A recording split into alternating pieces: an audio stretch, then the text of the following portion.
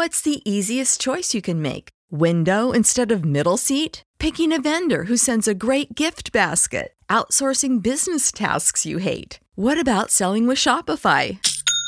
Whether you're selling a little or a lot, Shopify helps you do your thing, however you cha-ching. Shopify is the global commerce platform that helps you sell at every stage of your business. From the launch your online shop stage to the first real-life store stage, all the way to the did we just hit a million orders stage. Shopify's there to help you grow. Whether you're selling scented soap or offering outdoor outfits, Shopify helps you sell. Wherever and whatever you're selling, Shopify's got you covered. Sign up for a $1 per month trial period at shopify.com/try. Go to shopify.com/try now to grow your business, no matter what stage you're in. Shopify.com/try.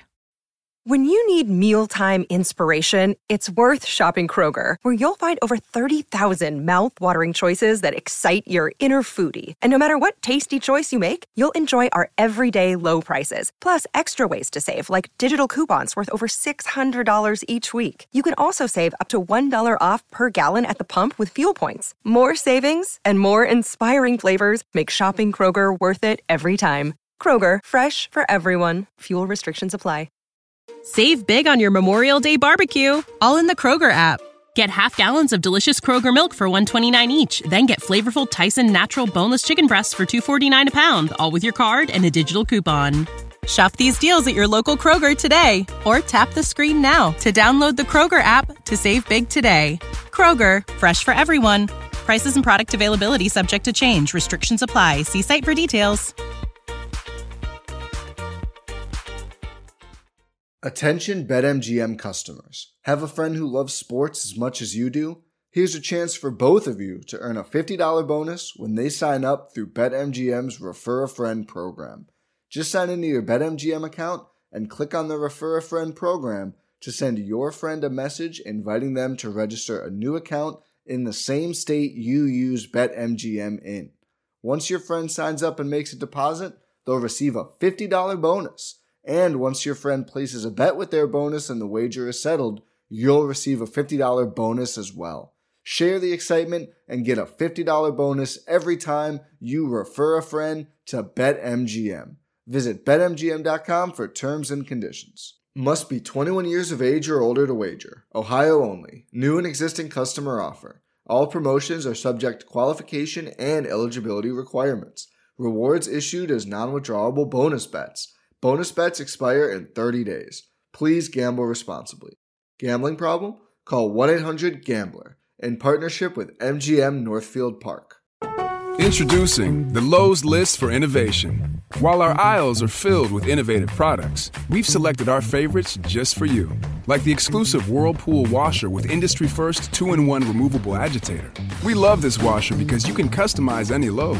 And with other smart features to streamline your laundry routine, this product is a must-have for families. Shop the full Lowe's list of top picks at Lowe's.com. Lowe's, home to any budget, home to any possibility. U.S. only.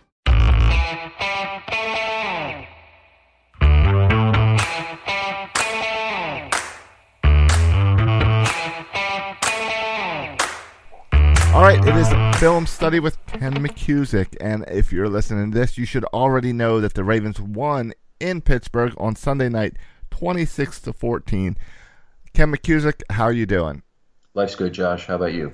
I'm doing all right. So another primetime game in Pittsburgh. We talked about this a little bit last week, but every game that we play in Heinz Field has to be an 8 p.m. game. Yeah, it does seem that way, certainly in recent years. You've got a lot of primetime games in Pittsburgh.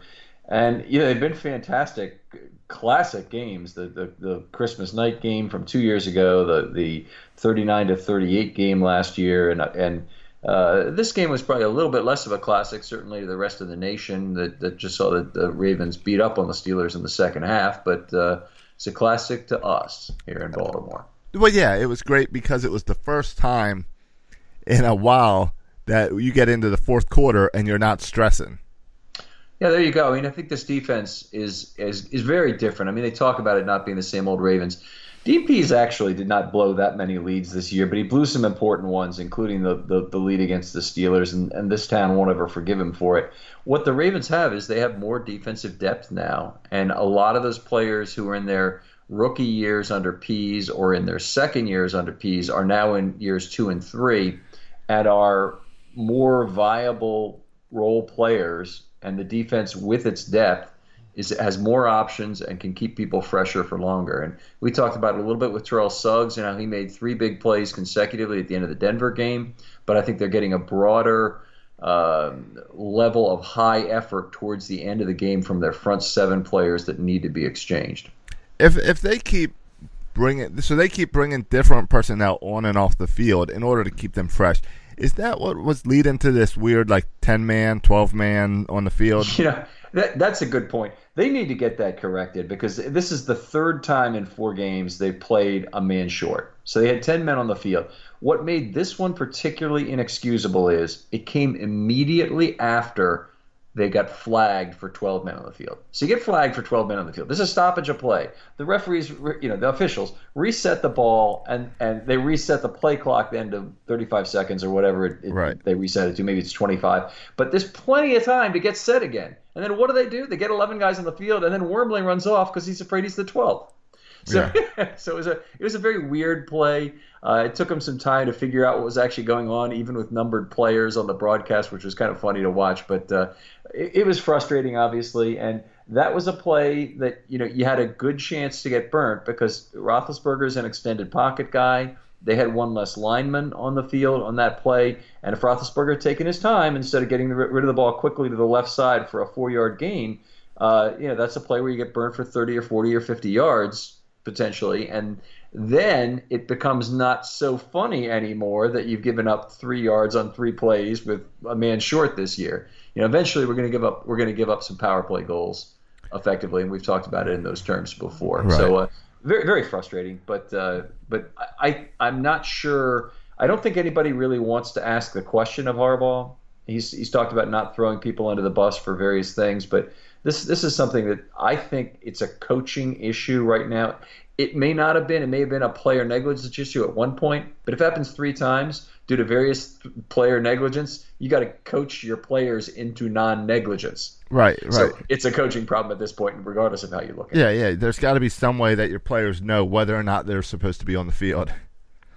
All right, the second half, complete domination, but it's been that way kind of all season, so we'll get to that in a minute. But the first half, the defense was also impressive because the offense came out hot, but then they blew some opportunities. Yeah, that's right. So they scored 2 touchdowns, and the defense had a hand in that with a great strip by Jefferson. I'm sure we'll get a chance to talk about that a little bit later. But they drove down the field, scored, and then they stripped the ball and scored again. It's 14-0. They had all the momentum. They did give up a field goal at that point to the Steelers, but they basically were still in a position to do things good on the 3rd drive, up 14-3, and then they missed Crabtree on a wide open play, which would have been, I think, a touchdown, but it certainly would have been an enormous gain, 50, 60 yards, if he had gotten run down. But he's 5 to 8 yards behind the defender. In that range, it's very hard to get caught. And Flacco just missed him on the play. There was a tiny amount of pressure, but that shouldn't have really been the issue. I'm sorry, I'm mixing up my drives because before that they had the fumble near the goal line where they had a chance to go up 21-3 on Alex Lewis's fumble, and of course that was a big problem. That set them up. Maybe I am in the right order. Whatever. In any case, they had a chance to score their 3rd touchdown with Alex Lewis also. They fumbled the ball there, and Alex Collins, and weren't able to fall on it. And the Steelers started a drive from their own 1, and they ended up getting a field goal out of that drive. So a frustrating set of circumstances to end the first half tied. In a sense, it was good because the Steelers really were dominating the time of possession in that first half, and it was nice to get to halftime with the tie still intact. But they did give up that touchdown to Brown on a very well thrown ball, and it was just something that I think anybody watching the game would have said the momentum looked like it was all Pittsburgh's at the half. Yes, yeah, and that was concerning. But then, all right, so we go in and we go to the second half, which the Ravens still after this game have yet to give up a touchdown in that second half.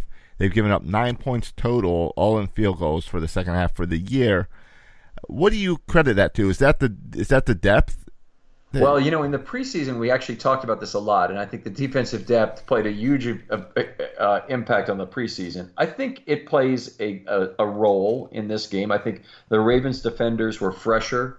The Ravens offensive players probably also fresher. They have a good opportunity to swap in some tight ends. They got 3 guys they really trust right now, and they're about to have a 4th.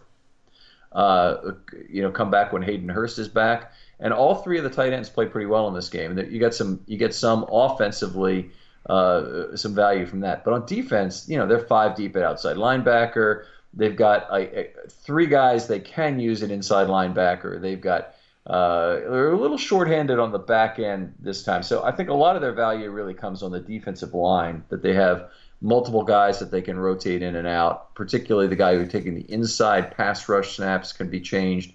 And it keeps you fresher, keeps you a better chance to get a decent pass rush in this game, which is exactly what the Ravens did. All right. I guess next thing we talk a lot about this whole quarter, dime, nickel, how they're playing. And there was a whole lot of dime on Sunday. Yeah, that's right. So dime is 6 defensive backs, just for people who are listening to the podcast for the first time. They played 28 of the 58 snaps with the dime or the quarter, which is 7 defensive backs, versus the Steelers. Now, the Steelers run a lot of wide receiver heavy stats, a lot of empty backfield where they don't even have a running back on the field, or if they do, they're splitting them out. So the Ravens at that point know that they can put in their dime or quarter defense in some down and distance situations they would not normally do so. So normally you see the dime as a third down defense, as a pass defense for obvious situations, maybe 2nd and 10 when you're protecting a 2-touchdown lead, maybe all through the fourth quarter if you're protecting a lead of 2 touchdowns and the other team's pretty much going to pass on every down. At the end of a half, you might use it. But you don't just go to it early in a game on a 2nd and 4 play. But the Ravens did some of that in this game. They went early in the game, and certainly much more later in the game, because the Steelers showed no willingness to run the football. They ran the ball 19 yards in this game, which, by the way, is the fewest yards the Steelers have run for in a home game since 1952. Right. That covers.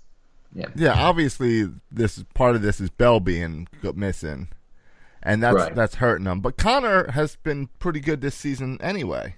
He had a great first game, and since then he hasn't been too good. He's got about 100 yards rushing in the 3 games since total. So, all right, so he did well against the Browns. He's had some receptions since then, and the Steelers' offense is mostly a passing attack anyway. So it's not like he's not a useful player. The Ravens would love to have a player like him, I'm sure, as a receiver, but as a runner, he's a fairly indifferent player. Right. All right. Now, lots of people outside of Baltimore are talking about Anthony Levine from last night.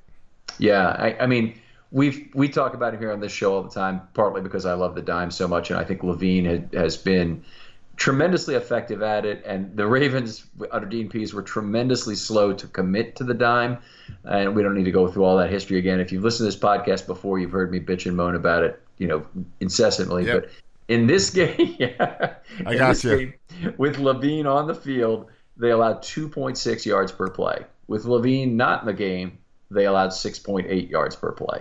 Okay, now a lot of that is a domination in the second half, of course, but a lot of the domination in the second half is Levine. So you got a little chicken and egg thing going on there. Levine had 3 consecutive drive-ending passes defensed on the last 3 Steelers drives. You don't get to write a new chapter in this rivalry any more boldly than that.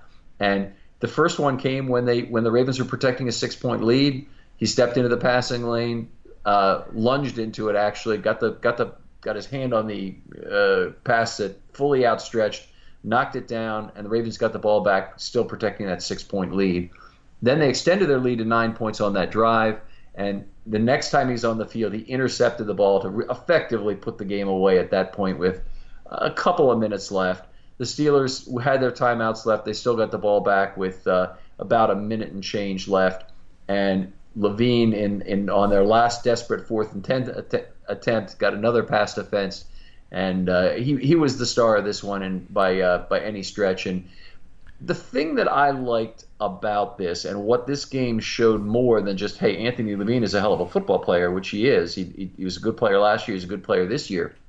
But he really showed why he's a different skill set than the linebacker you would typically have in the game in the nickel. So in the nickel, we've talked about this a little bit, but let's remind people that when you're in the nickel, you have a second inside linebacker typically on the field, and that would be maybe Kenny Young, and it was for most of this game.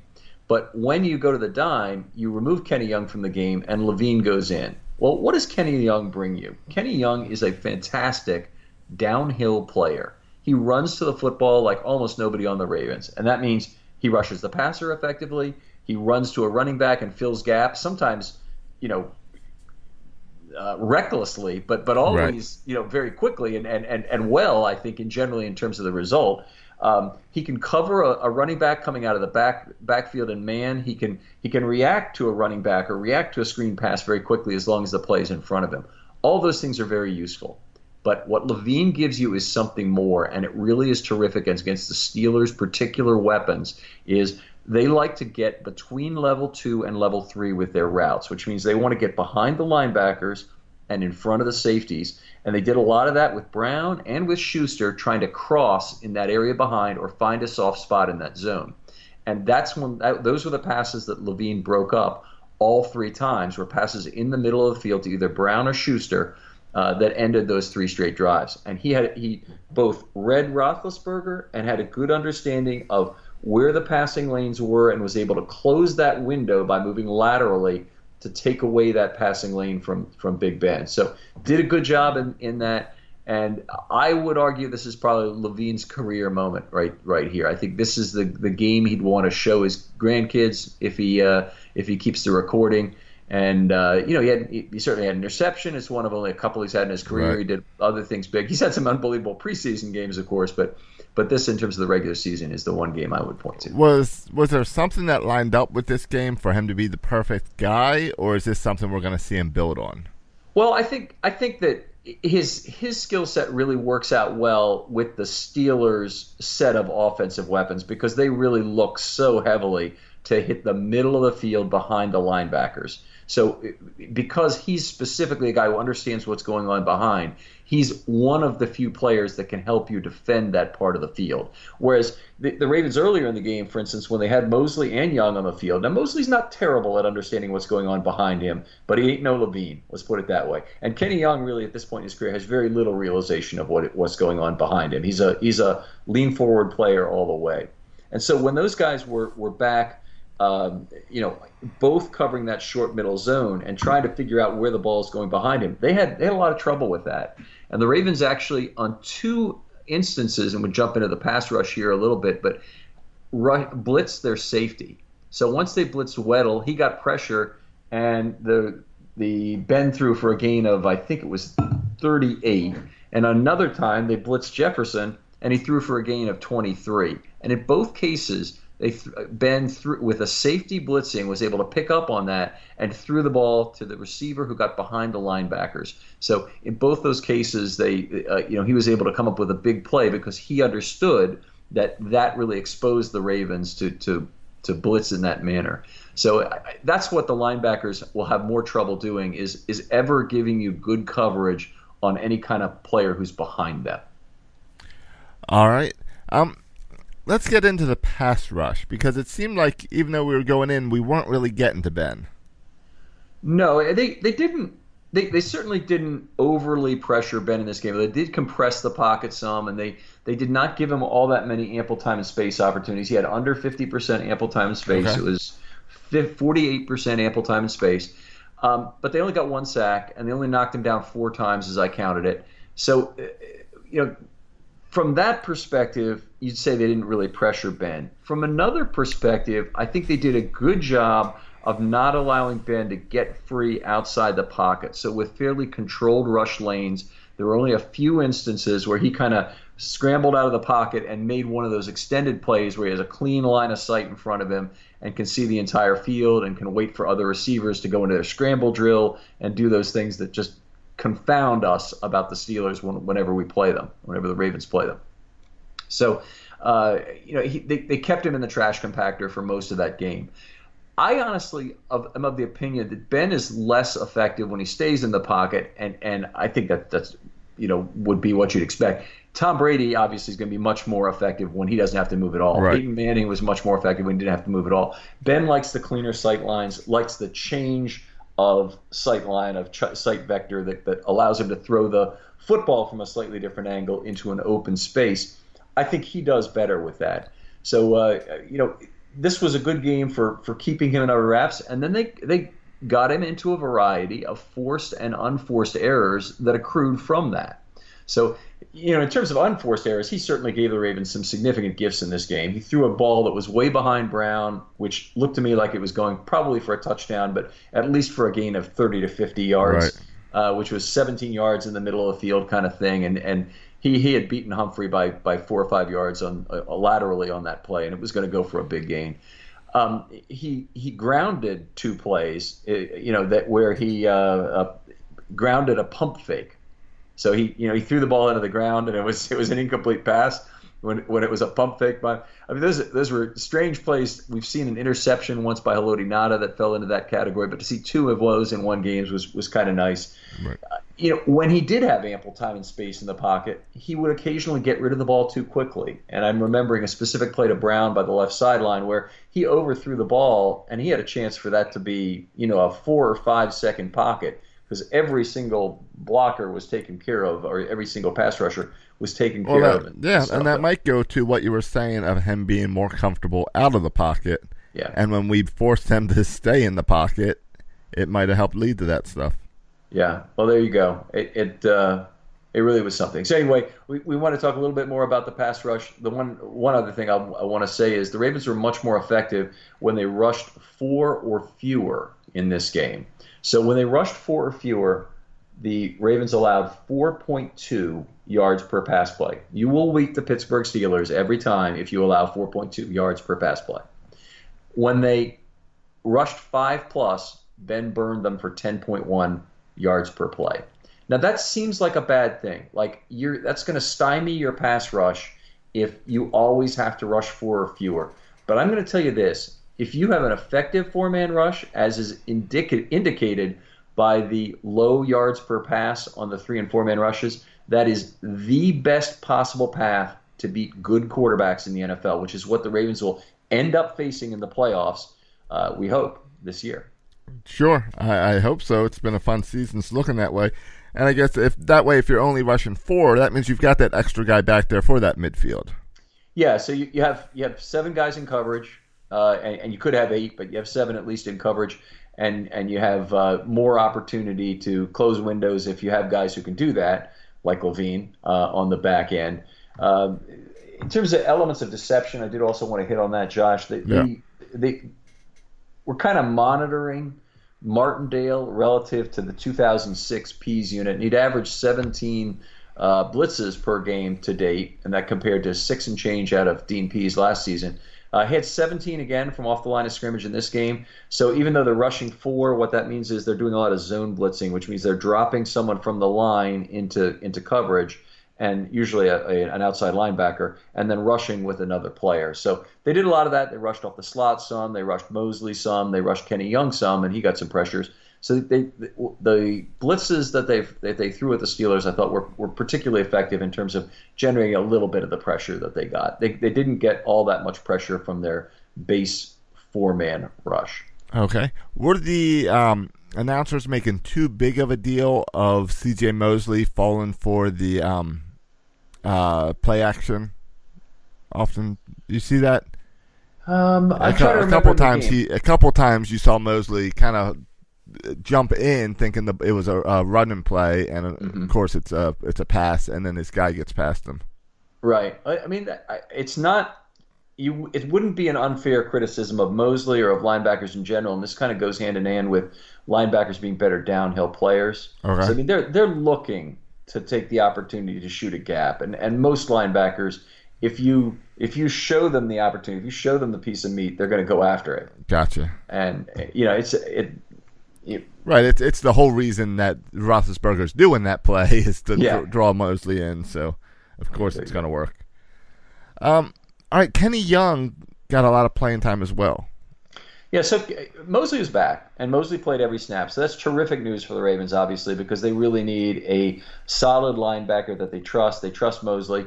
By the way, very interesting that Mosley did not get the green dot helmet back. And one thing that was pointed out by the announcers on the game a little bit, Collinsworth was mentioning that he had to run around the field a lot to make calls. And I do think that they would probably prefer to have Mosley making the calls if that was the only element that they were really concerned about. But there's got to be something they like about Weddle that made them decide to stay with Mosley in this game. Well, could also be I'm sorry, go ahead. Yeah, I just assumed it's the fact that he was a game-time decision. Mm-hmm. And who knows if he was going to get out there for one drive and say, I can't do it anymore. Yeah, that is a possibility. That's really the issue. If they thought that Mosley wasn't going to be able to go the entire game, then they would have had to switch helmets, and there would have been a minor inconvenience from that. So it is possible that that's the reason why they did it for this game. I'm still a little bit surprised by it. I honestly think there's something they like about Weddle, and even though Mosley is healthy, Weddle will probably have the green dot the rest of the season, given he had it for this game. But that's just that's something to watch for. Yeah, 3-2 likelihood, not 100%, but 60% likely. Right. So with Mosley out there, that means Kenny Young went in for Peanut. Yeah. So Peanut, first of all, the second inside linebacker spot isn't getting all that many snaps in total because they played 28 out of 58 dime snaps, which means you've got Levine in there for those snaps. Take away 3 more snaps because they played some jumbo nickel, which means they only play one inside linebacker on those plays. And now you're down to dividing up 27 remaining snaps between Kenny Young and Peanut, and Kenny Young got the bulk of those. Peanut only played 6 snaps in this game. So I would say they have now made the move, and Kenny Young is going to be the second inside linebacker the rest of the year. He certainly outplayed Peanut. Owasu had a nice interception in the last game. It was a big play, but I don't care what anybody's telling you about scores and whatnot. Kenny Young is outplaying Peanut right now this year. And he had 3 pressures in this game, looked good doing that. Didn't show everything else he's shown, but then the Steelers didn't run the ball that much, so he didn't have a lot of opportunity to show his gap shooting, and didn't have too much opportunity on pass plays in this game either. But a solid effort by Kenny Young, and nice to see the Ravens have finally made a decision instead of the slow torture of deciding between Correa and Owasu last year, which took them about 6 weeks to figure out that they wanted Owasu as the guy. Right. No, I mean, and I think part of that has to be the fact that Kenny Young played well last week, filling in for Mosley. All right. Now you mentioned that there was only 2 plays that Williams and Pierce were on the field together. Yeah. So this is just a really interesting thing because last year it was a big deal. In Pierce's second year, he's in year 3 now, obviously. They moved Pierce to be the full-time nose tackle and brought in Williams. They moved Williams to be the 3 tech when he plays with Pierce. And he's still a nose in other cases, but a lot of times they were playing together, and it was Pierce at the nose and Williams at the 3 tech. So they've really now changed to this year almost never having those 2 on the field together. Now, there aren't that many teams in the NFL that are super run heavy, but Buffalo would have been a team that, with a rookie quarterback and Shady McCoy, that you might have thought they would have played a lot more together. They didn't. They played, half a dozen snaps or something together against Buffalo. I'm expecting that there may be an opponent this year that they play a lot together. But what's happening this week? Willie Henry is supposed to practice. So he'll be back, and those DL snaps will get more distributed among more players. So this is a team still with 7 defensive linemen on the roster. Zach Sealer got a little bit of playing time last week, but he isn't likely to see the field again for a while now if Henry is back. I think what will happen is they'll keep similar players on the field for the first 2 downs, which means a lot of Wormley, a lot of Williams, and a lot of Pierce. But then on third down, we're going to see more Urban, who's been actually the most overtaxed lineman so far, and probably playing a lot with Henry. And then there'll be some competition for snaps on those passing downs, because those two guys also have to compete with Zadarius Smith, who's used from the inside as a rusher and has already had a really terrific season. So I don't think they're going to want to take him off the field.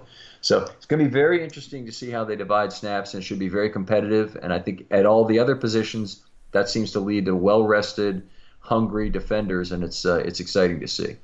Yeah, why so few snaps on the defensive line? Is this part of the game changing? Yeah, it probably is. So against the Steelers, first of all, they ran a lot of dime, and so when you run dime, you only have two defensive linemen at most. But when it's a true passing situation, and you know the other team's gonna be slinging it most of the time, they move Zadarius Smith to the inside, and they have an extra outside linebacker on the field. So that really reduces the total number of offensive linemen. I think I calculated this from my article, but I think it's 1.57. Defensive linemen per play, and that number could be anywhere between 0, I suppose, if you never used a defensive lineman, and 3, which is really the most you ever use in a 3-4 defense. Occasional jumbo sets at the goal line, but basically 1.57 is very few total defensive snaps to divide among 4 active players, and it's going to be 5 in the coming weeks. So it'll be interesting to see how they do that and how they work this out. Unfortunately, sometimes these things work themselves out by injury. Let's hope that that's not the case. But some players like Wormley, who I think has been playing pretty well, may end up being a guy who loses snaps when Henry returns. All right. Let's talk about the secondary for a little bit, because the secondary is where we have fallen apart in the past to the Steelers with the big plays. And they kept the Steelers pretty quiet this week. Yeah, I thought the secondary really won this game in most respects for the Ravens. And you'll see it in some of my MVP 3 stars grouping that I really think the secondary is what did it. For starters, they played shorthanded in this game, and I'm not talking about 10 men on the field at this point. I'm talking about the fact they only had 8 active defensive backs for the game. So that was 4 safeties, which is normal, and 4 cornerbacks, which is scary. To go into an NFL game with only 4 active cornerbacks, you need 3 on the bulk of plays against the Steelers. If anyone has gotten hurt, we're just a heartbeat away from Darius Williams being in the game at slot corner, regardless of which of the 3 corners had gotten hurt. And that would have been not the proposition you want to have against the Pittsburgh Steelers, and they would have, I'm sure, been able to exploit that. So the shorthanded play had me very concerned, but the Ravens got away with it. No injuries in this game. And now, of course, a week from now we get Jimmy Smith back, and that's going to provide the Ravens with some much needed depth at corner. Right, and I mean that'll be huge and interesting to see how they use Jimmy Smith along with these guys. So, because Carr, they were saying, has never missed a start in his career. That's right. And so he's one of the longest streaks of anybody. That might, I don't know if it's Phillip Rivers or somebody has a longer streak of starts, but Carr, in fact, stepped up with a big comeback game. So there will be questions, I think, about who the starter is, how they rotate in with snaps. I don't think it's going to be Jimmy Smith back with 100% of the snaps immediately. I don't think necessarily Carr is going to lose his starting game after a game like this. But coming out of last week, going into this week, I did think it was probably going to be Carr sitting down when Jimmy Smith returned. Now, not as clear to me, and they probably could revert to the 2017 situation where Jimmy Smith and Humphrey effectively shared one spot. Each of them played about 55% of the team's snaps, and that could be what we see for some of the rest of this year. I think Humphrey is the number 1 cornerback. I'd hate to see his snaps drop significantly. Carr is a guy who could certainly give up some snaps. They may or may not artificially keep his starting streak intact. One of the questions I had for Jeff Zrebiec today was whether or not he thought that Jimmy Smith would be losing starts based on the fact that the Ravens should be pretty pissed off with him over these multiple suspensions. And whether you think the domestic violence suspension is BS, it could be.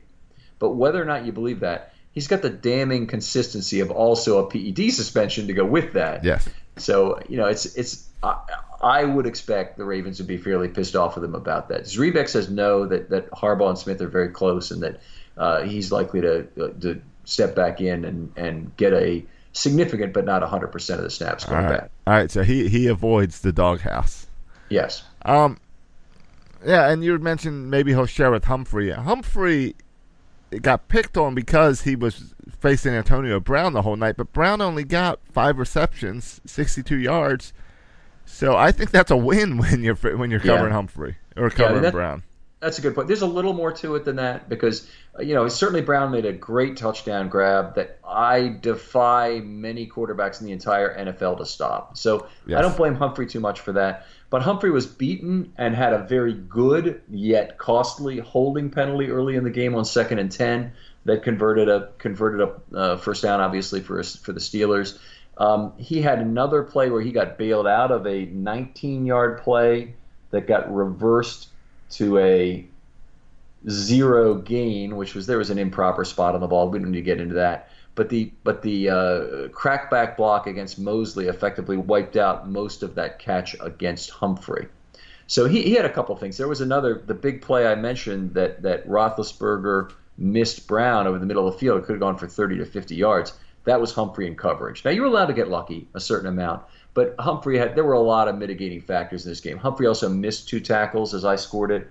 So it wasn't a bunch of additional yardage, but it wasn't good. He had a rough night. I think he would say it wasn't his best effort, even though Antonio Brown was, held in reasonable check, 62 yards.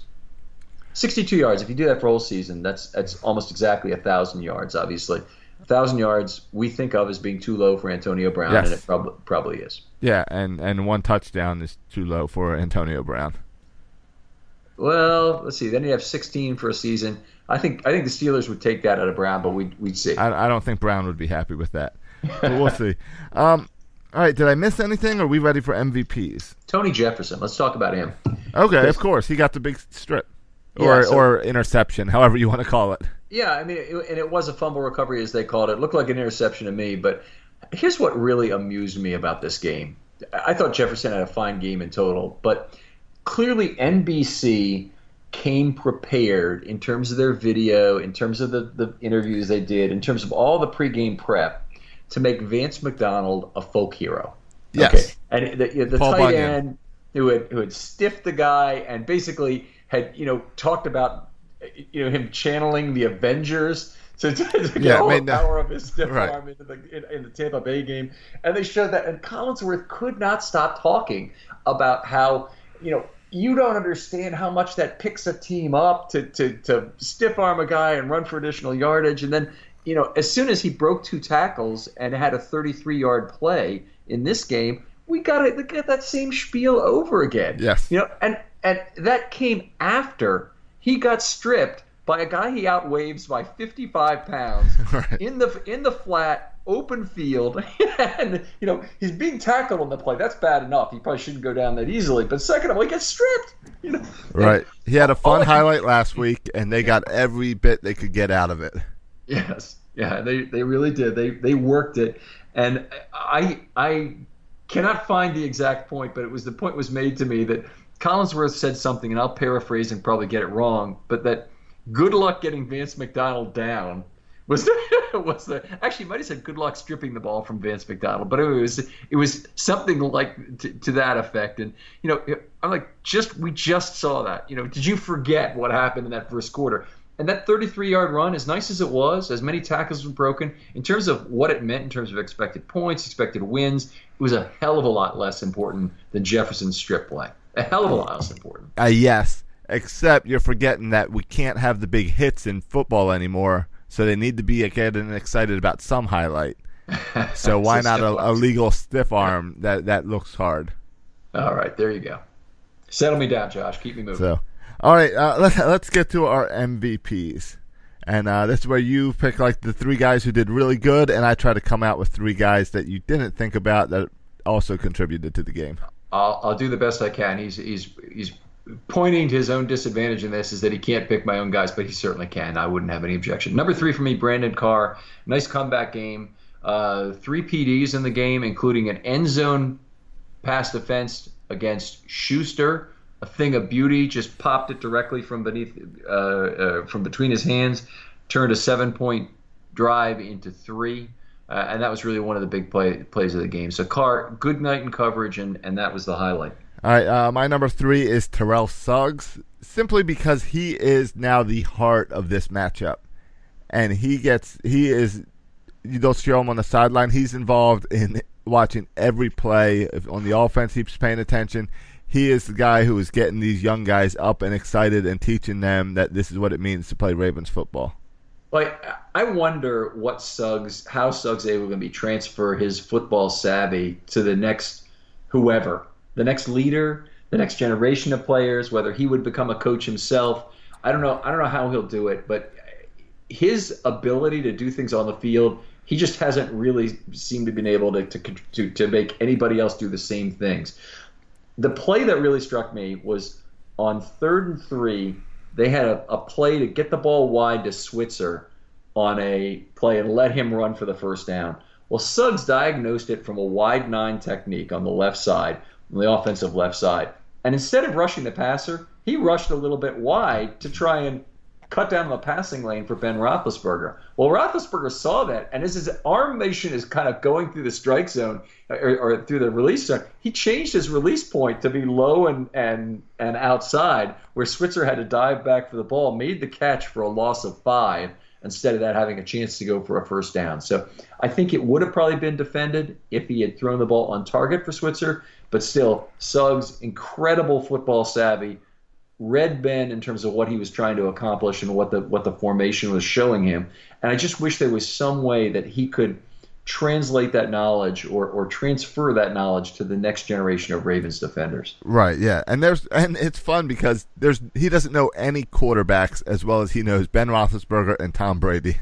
Yeah. Yeah, and there you go. I mean, Ben Roethlisberger in particular has had 2 of these peekaboo interceptions, and you're right. I mean, he knows those guys, and he really just plays with them like a cat plays with a mouse. All right. Who else do you have on your list? Number 2 is Tony Jefferson for me. Obviously had the biggest single play of the game, that strip that got them going, or certainly one of the biggest 2. And otherwise played well when they kept him on the back end. I think he's playing better as a center fielder. He didn't have too much in terms of box responsibility this game. What he did have, and what I'm liking seeing, is that he has more direct coverage of the tight end responsibility. He had more of that in this game, and particularly with the Steelers having good tight ends, that was real value provided to the coverage efforts for the Ravens in this one. All right, my number 2 is the Ravens offense, because there's nothing that scares me more about the Steelers than the fourth quarter offensive drives. And for the Ravens to run the clock for over 10 minutes with the ball in that drive in the fourth quarter, and at one point it was like Ben had 7 or 8 snaps in the fourth quarter before the game was out of hand, is just amazing and really took all of that stress and pressure out of the fourth quarter for me. Yeah, the Steelers only ran 11 plays in quarter 4, and they got a total on those plays of 20 yards. Yeah, and most of those yards probably came under 2 minutes. No? I won't argue with you, but they had That's my 0 yards memory. in their last 2 drives, and they had 20 on the first drive. Okay, there we go. But anyway, it was a great fourth quarter for the defense, and they really showed up rested and looked great as they came down the stretch. Great call on that, by the way, because there's no defense like a good offense, and they really did. Right, might be a cheat, but no, you're fine.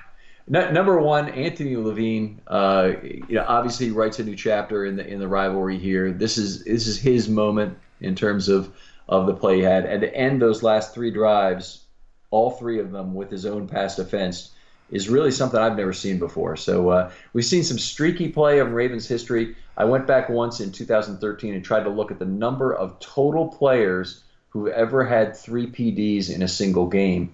And at that point, there were right around 100 that had ever done it. So it doesn't happen every game by any stretch. It's more like once every 3 games somebody's able to do it. But not only did he have 3 passes defense, all 3 of his passes defense ended drives, which is really spectacular. All right. And my guy is Don Martindale, because I cannot keep him off my list every week. Both offense and defensive coordinators are always going to be on my top list this year because I love the creativity and excitement that they're not playing boring football. Yeah, how much fun has this been? I mean, Martindale has exceeded my expectations in every way. And honestly, I thought the Ravens should have really tried to bring in every super candidate they could to talk to about this job. But I think Martindale, the combination of his familiarity with the players, the fact that he's obviously a player's coach, and they love the increased responsibility of this system. The fact that there's some competition for snaps, and Martindale seems to be very good at rotating in players and keeping them fresh. All those things mean he is really a 90th percentile candidate for this job. That they could have gone out and gotten Zimmer or any number of other people who might have been available to come in and manage their defense. And I don't think that most of the available guys would have been any better, and they certainly could have made a big hiring mistake. So a good one for there. And Marty on the offense, it's been pure excitement. We're going to talk about that a little bit more on the next thing, but the Max Williams play in particular is just the kind of outside the box thinking I just absolutely love to see. All right. All right, well, let's get to the mailbag since you're teasing it. And again, getting your questions on Twitter using the hashtag FilmStudyMailbag, questions, comments, whatever. It'll help drive the show during the segment each week. So, all right, you mentioned the Max Williams tweet. Do you want to get into that today, or do you want to save that for the offense? We can talk about it now since it's fresh in my mind. So I'm sure most everybody has seen the play by now. If not, I'll briefly describe it. Max Williams lined up effectively what would be the left guard position, and normally the middle five guys are not eligible if they're on the line of scrimmage, but Max Williams was back off the line of scrimmage and released into the pattern, was not picked up, and Flacco hit him for a gain of 22, I think, at a very critical time in the game. So it was 3rd and 1, I believe, on the play, and that was one of the big plays that kept the Ravens' drive moving that eventually would go down and get a field goal. So anyway, and it's a play that Joe said that they've tried this before, that they've practiced it many times, but that it's the first time that the tight end's actually gotten open. Well, I don't think they've never ran it in a game. Oh no, because okay. I mean, for one thing, I chart the offensive line play. So right. One of the first things we have to do is decide if it's balanced or unbalanced or who's where and whatnot. And anything like this, we pick up. I mean, it'd kind of like be missing 10 men on the field when you're trying to note who's on the field for every single play. That's what you're trying to do. So they've never done this specific one ever before. Line up somebody in the middle who's eligible. But anyway, the other comment I want to make about this is Gene Steratore came out and said he thought it should have been a foul. Right. He said it was like 2 inches off or something. Yeah. I mean, here's why that's absolute bullshit. If you lined up your guard in that position, 100% of the time you would get a foul. And you get a foul because it's an illegal formation where the guard is obviously not up to the required level of having his helmet over the center's waist. If it's an illegal place for the guard to be, it is by definition a legal place for Max Williams to start off. So there's no way in hell that should have been called. And Steratore, if he really thought about the problem from both angles here, he'd realize that wasn't the case. The other thing they asked Steratore was, is there anyone who would pick that up in real time? Well, they didn't have to pick it up in real time. The Ravens meet with the officials before the game, and one of the things they discuss is what trick plays they're going to run. And they need the officials to be prepared for them so they don't get over-officious with the play and make a mistake that will kill them. So I'm sure the Ravens went to the officials ahead of the game, told them about this play, said, hey, this is what's coming, look for it, and they may also say, hey, we want you to watch player so-and-so for a foul, but they would have told them this was coming and to make sure that they didn't get an illegal formation or a ineligible receiver downfield call accruing from it. All right, that's interesting. I did not know that the Ravens went over some of their plays with the officials beforehand. Yeah, I wasn't 100% sure, but I was on 105.7, and Garceau told me today, yeah, they still do that as far as he's aware. But he was doing some sort of interview segment, and when they did that, he would often have to wait for them to be done with their meeting with the officials. So Gotcha. that was interesting. He had that background. I would love to see Belichick talking with the officials. Yeah. If he tells them anything. Yeah. All right, while we're getting into officiating, let's take Minion Hunter's tweet. What happened in the blindside block penalty? Why wasn't it 3rd and 19? They made 3rd and 4. Looked like they never moved the stick. Something weird. So that was where it was 3rd and 4. They called a 15-yard penalty on a blindside block, and then it was 3rd and 4 again. I also was confused in real time. Okay, so let me explain. So it's a spot foul. So the spot of the foul is what determines where you mark it off from. And then, like having a holding call, say down two yards downfield, which happened to the Ravens in this game, by the way, you might get a 1st and 10, you gain 2 yards on the holding play, and then the holding is assessed, and it moves you back to 1st and 18. Okay, right. This was a similar play in that but it just happened to be that as the referee saw it, the foul occurred 15 yards downfield. Exactly, and it moved the penalty moved it back exactly 15 yards. There's no loss of down, so they had a 2nd, 3rd, and 4 opportunity. Yeah. So that's how the referee saw it, and how it actually happened is that the play should have been 4 yards further back based on where the foul occurred, or 6 yards further back based on where the ball is at the time of the foul, which I believe is the correct way to assess that. So the ball was actually at the 26-yard line, and the foul occurred at the 24, and it should have been moved to back to the 41-yard line after the 15-yard penalty, which would have left the Steelers at 3rd and 10 instead of 3rd and 4. So missed spot of the ball by the officials, but in terms of why it happened, it's because of the nature of the spot foul is why they got another 3rd and 4 opportunity. Right. It was poorly explained on television as they just kind of ran past it and didn't make any reference to it. All right, Mark asks, is it possible to put a draft value on Tucker, as in where would you draft him if you knew how good he'd be? Okay, so I tried to answer this question a little bit on Twitter, but it gets to be kind of complex. If you have perfect knowledge and nobody else has perfect knowledge, and you can go back to the 2012 draft, if that's what he is referring to, and draft him, you'd certainly want to ascribe some draft pick value to him because you're not 100% sure that that everybody will not draft him.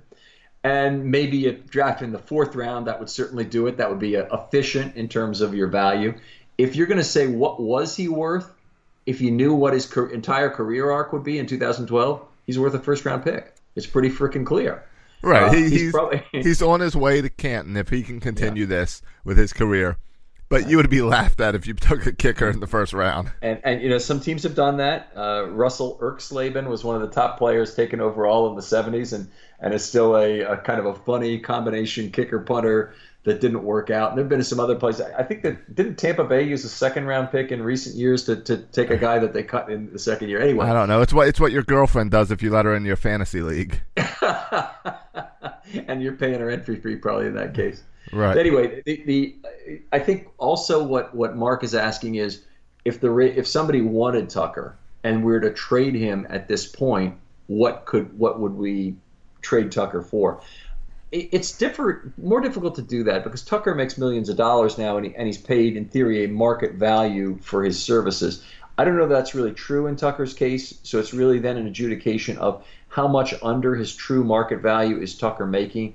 So at $4 million a year, could you really justify $8 million a year for this kicker? Well, maybe, and then he has some value. Maybe he's worth a 3rd to 5th round pick.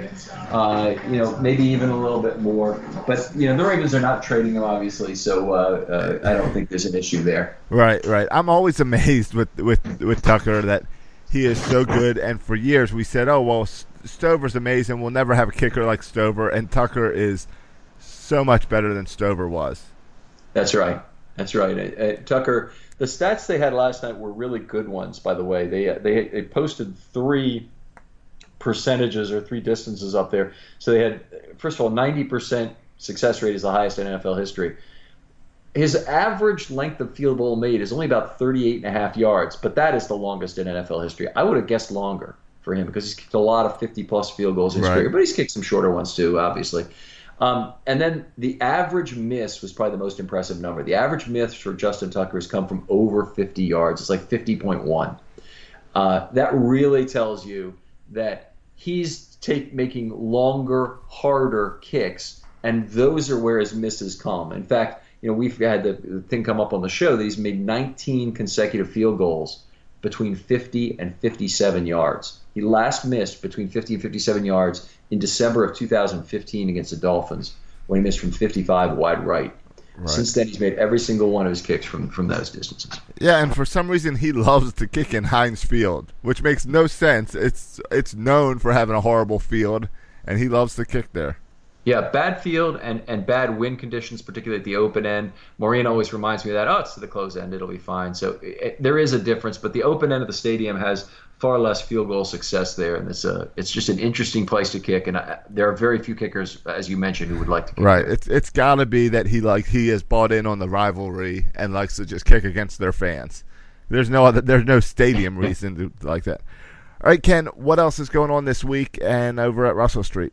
Okay, so on Russell Street Report, my regular articles will be out. The defense is up right now. A lot more detail into the things we talked about on this program. If you like to look at charts of the pass rush and all the other specifics, it's there. Follow me on Twitter at FilmStudyRavens. Please get your questions in to # Film Study Mailbag. We're still hoping to have a Browns guest this week, and we had trouble because we had one guy who we really wanted to get who is not able to do it now. I'm going to try and find somebody new. But assuming we're able to do that, we'll create a podcast. Those have been very popular, and Thanks for your feedback on that. If you would, please do what Josh says. Toss us out a review. How do they do that, Josh? iTunes, Google Play, any of those. Go write a review. Tell your friends on Twitter. Just continue to spread the word, and that helps the show out a whole lot. All right, outstanding. And Josh, tell us a little bit about Birdland Sports. Well, I'll plug Section 336 tonight because a brand new episode of Section 336 came out tonight, which is available on Birdland Sports. And we get into some Ravens talk as fans, not so deep. But the big thing we get into is we say goodbye to Adam Jones, and he will no longer be an Oriole. It's pretty clear they're not bringing him back. It's pretty clear Buck Showalter probably isn't coming back either, so we address that a little bit. But we look a little bit back at his career and what we'll remember him by. Okay, what's the reason? I understand completely why they wouldn't bring Adam Jones back, because you have to ask yourself in terms of any player, can this player contribute to the next Orioles champion? And if you can't, the first decision should probably be to let him go, particularly expensive players. But why would they not consider bringing Showalter back? I think they actually have to consider it. I think the concern would be, does Buck want to be here for another rebuild? Okay. And then there's been some conflict between Buck and Dan Duquette. So if they want to keep Dan Duquette, as it sounds like, then he might not want Buck. Huh. So I don't know. It's also hard to bring back how you bring back your manager with a contract extension after losing 115 games. They have to have somebody. Somebody needs a head on a pike here. Yes, something's got to change. But no, I love Buck Showalter. I would have no problem if they re-signed him for another 3, 4, 5 years. Right. So, all right, Ken. Well, we will talk soon and go through the fun offense performance that we got to watch. Sounds good, Josh. Have a good night.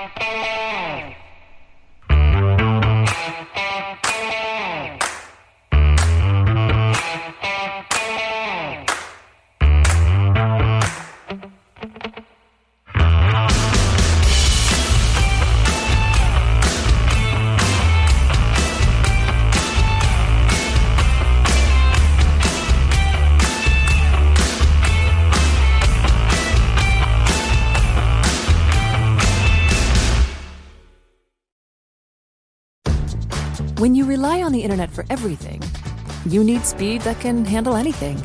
And now, Xfinity delivers Wi-Fi speed faster than a gig. Check out our amazing offers on internet and learn about the latest breakthrough from Xfinity. Wi-Fi speed faster than a gig. That's more than enough speed to power all your devices and then some. Go online, call 1-800-XFINITY, or visit a store today to learn more. Restrictions apply. Gig Wi-Fi requires gig speed and compatible xFi gateway. Actual speeds vary and not guaranteed. At Lowe's, we're your go-to for great gardening values every day. That's why we've lowered our price on select bagged mulch, now starting at just $2.88 a bag. Mulch helps prevent weeds and retains moisture, and when you put it down around trees, shrubs, and flower beds, you'll see how beautiful it makes your outdoor space. Just in time to welcome back family and friends. Shop online and pick up in store. Lowe's, home to the best part of summer. Selection and product availability vary by location. While supplies last, U.S. only. Excludes Alaska and Hawaii.